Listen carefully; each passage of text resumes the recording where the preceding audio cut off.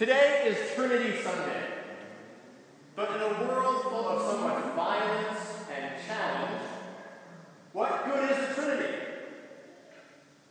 After all, isn't the Trinity a bit like a Victorian novel?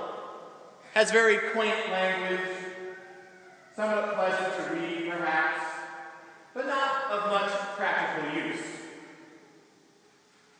The Trinity is the Christian belief, the Christian doctrine, that God is Father, Son, and Holy Spirit. There are not three gods, but three persons who make up one God. There are not three gods, but three persons who make up the one God. Now, for a lot of people, just hearing that is enough for them to yawn and say, who cares? Who cares? How many of you have heard of G.K. Chesterton? Raise your hand. Anyone heard of G.K. Chesterton? Okay, well, Chesterton, the famous journalist and writer, noticed this who cares attitude among people about the Trinity over 100 years ago. And here's what Chesterton wrote about it.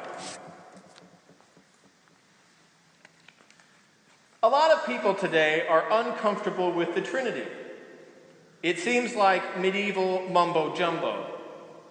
But everyone gets enthusiastic about the claim that God is love. Isn't that still true today? You just had an election, so in that spirit, let's take a little vote to find out. Which claim do you find more interesting? The claim that God is Trinity, or the claim that God is love? Trinity, raise your hands. God is love, raise your hands. Much more decisive than the election you just had. But here is Chesterton's punchline. A lot of people today are uncomfortable with the Trinity. It seems like medieval mumbo-jumbo. But everyone gets enthusiastic about the claim that God is love. In fact, those two claims are the same. Surprise! To say that God is Trinity is simply to say that God is love. This is a unique Christian belief. Jews and Muslims say that God loves. Hindus, neo-pagans, some New Agers say that some gods love. But only Christians claim that God is triune. And thus, to quote 1 John chapter 4, verse 8, God is love. One theologian put it this way: love isn't something God just does, it's who God is. Now, put your thinking caps on for a moment if you haven't put them on yet already. In order for love to be perfect, it must be fully shared. Right? So if you love someone and they don't love you, well, there's no relationship there. There's no opportunity for it to be fully perfect. But in the Trinity, we find this perfection of love. The Father loves the Son perfectly, the Son loves the Spirit perfectly, and the Spirit loves the Father perfectly. In God, we see perfect community, perfect relationship. And so whatever else you and I might be able to say about the mystery of God, and yes, there is vast mystery. We are limited, we are mortal, we are finite. But whatever else we might be able to say about the mystery of God, we cannot deny that God is love, because we believe that God is Trinity. In other words, to say that God is Trinity is simply to say that God is love. Now, this should have, this idea that God is love, the fact that God is Trinity, should have massive impact on your life and mine as Christians.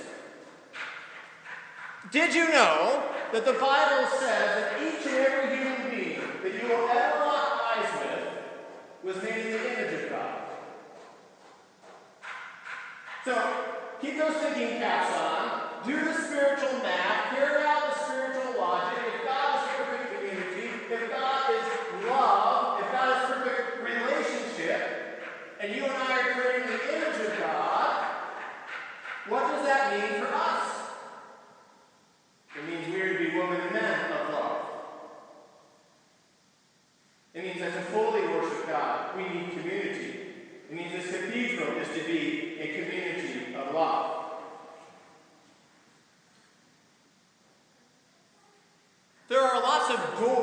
in this cathedral, here and there in somewhat odd places. Just as there are many doors in this cathedral, there are many definitions of love in our societies. Have you noticed that? There's a lot of them. But the Bible's definition of love challenges all those imperfect definitions of love that we find in our society. From a Christian perspective, the Bible's primary example of love is Jesus. How he lived his life, how he gave his life. If you want to know what Christians mean when they're talking about love, look at Jesus. So as Christians, when we're outside this building, we are to walk through the door of the Trinity, the door of Jesus, the door of love. Jesus' self-sacrificing, welcoming, transforming kind of love is the kind of love that you are called to share, and myself, when we're not here at worship. We are to show that toward the people that we like. That's a little easier.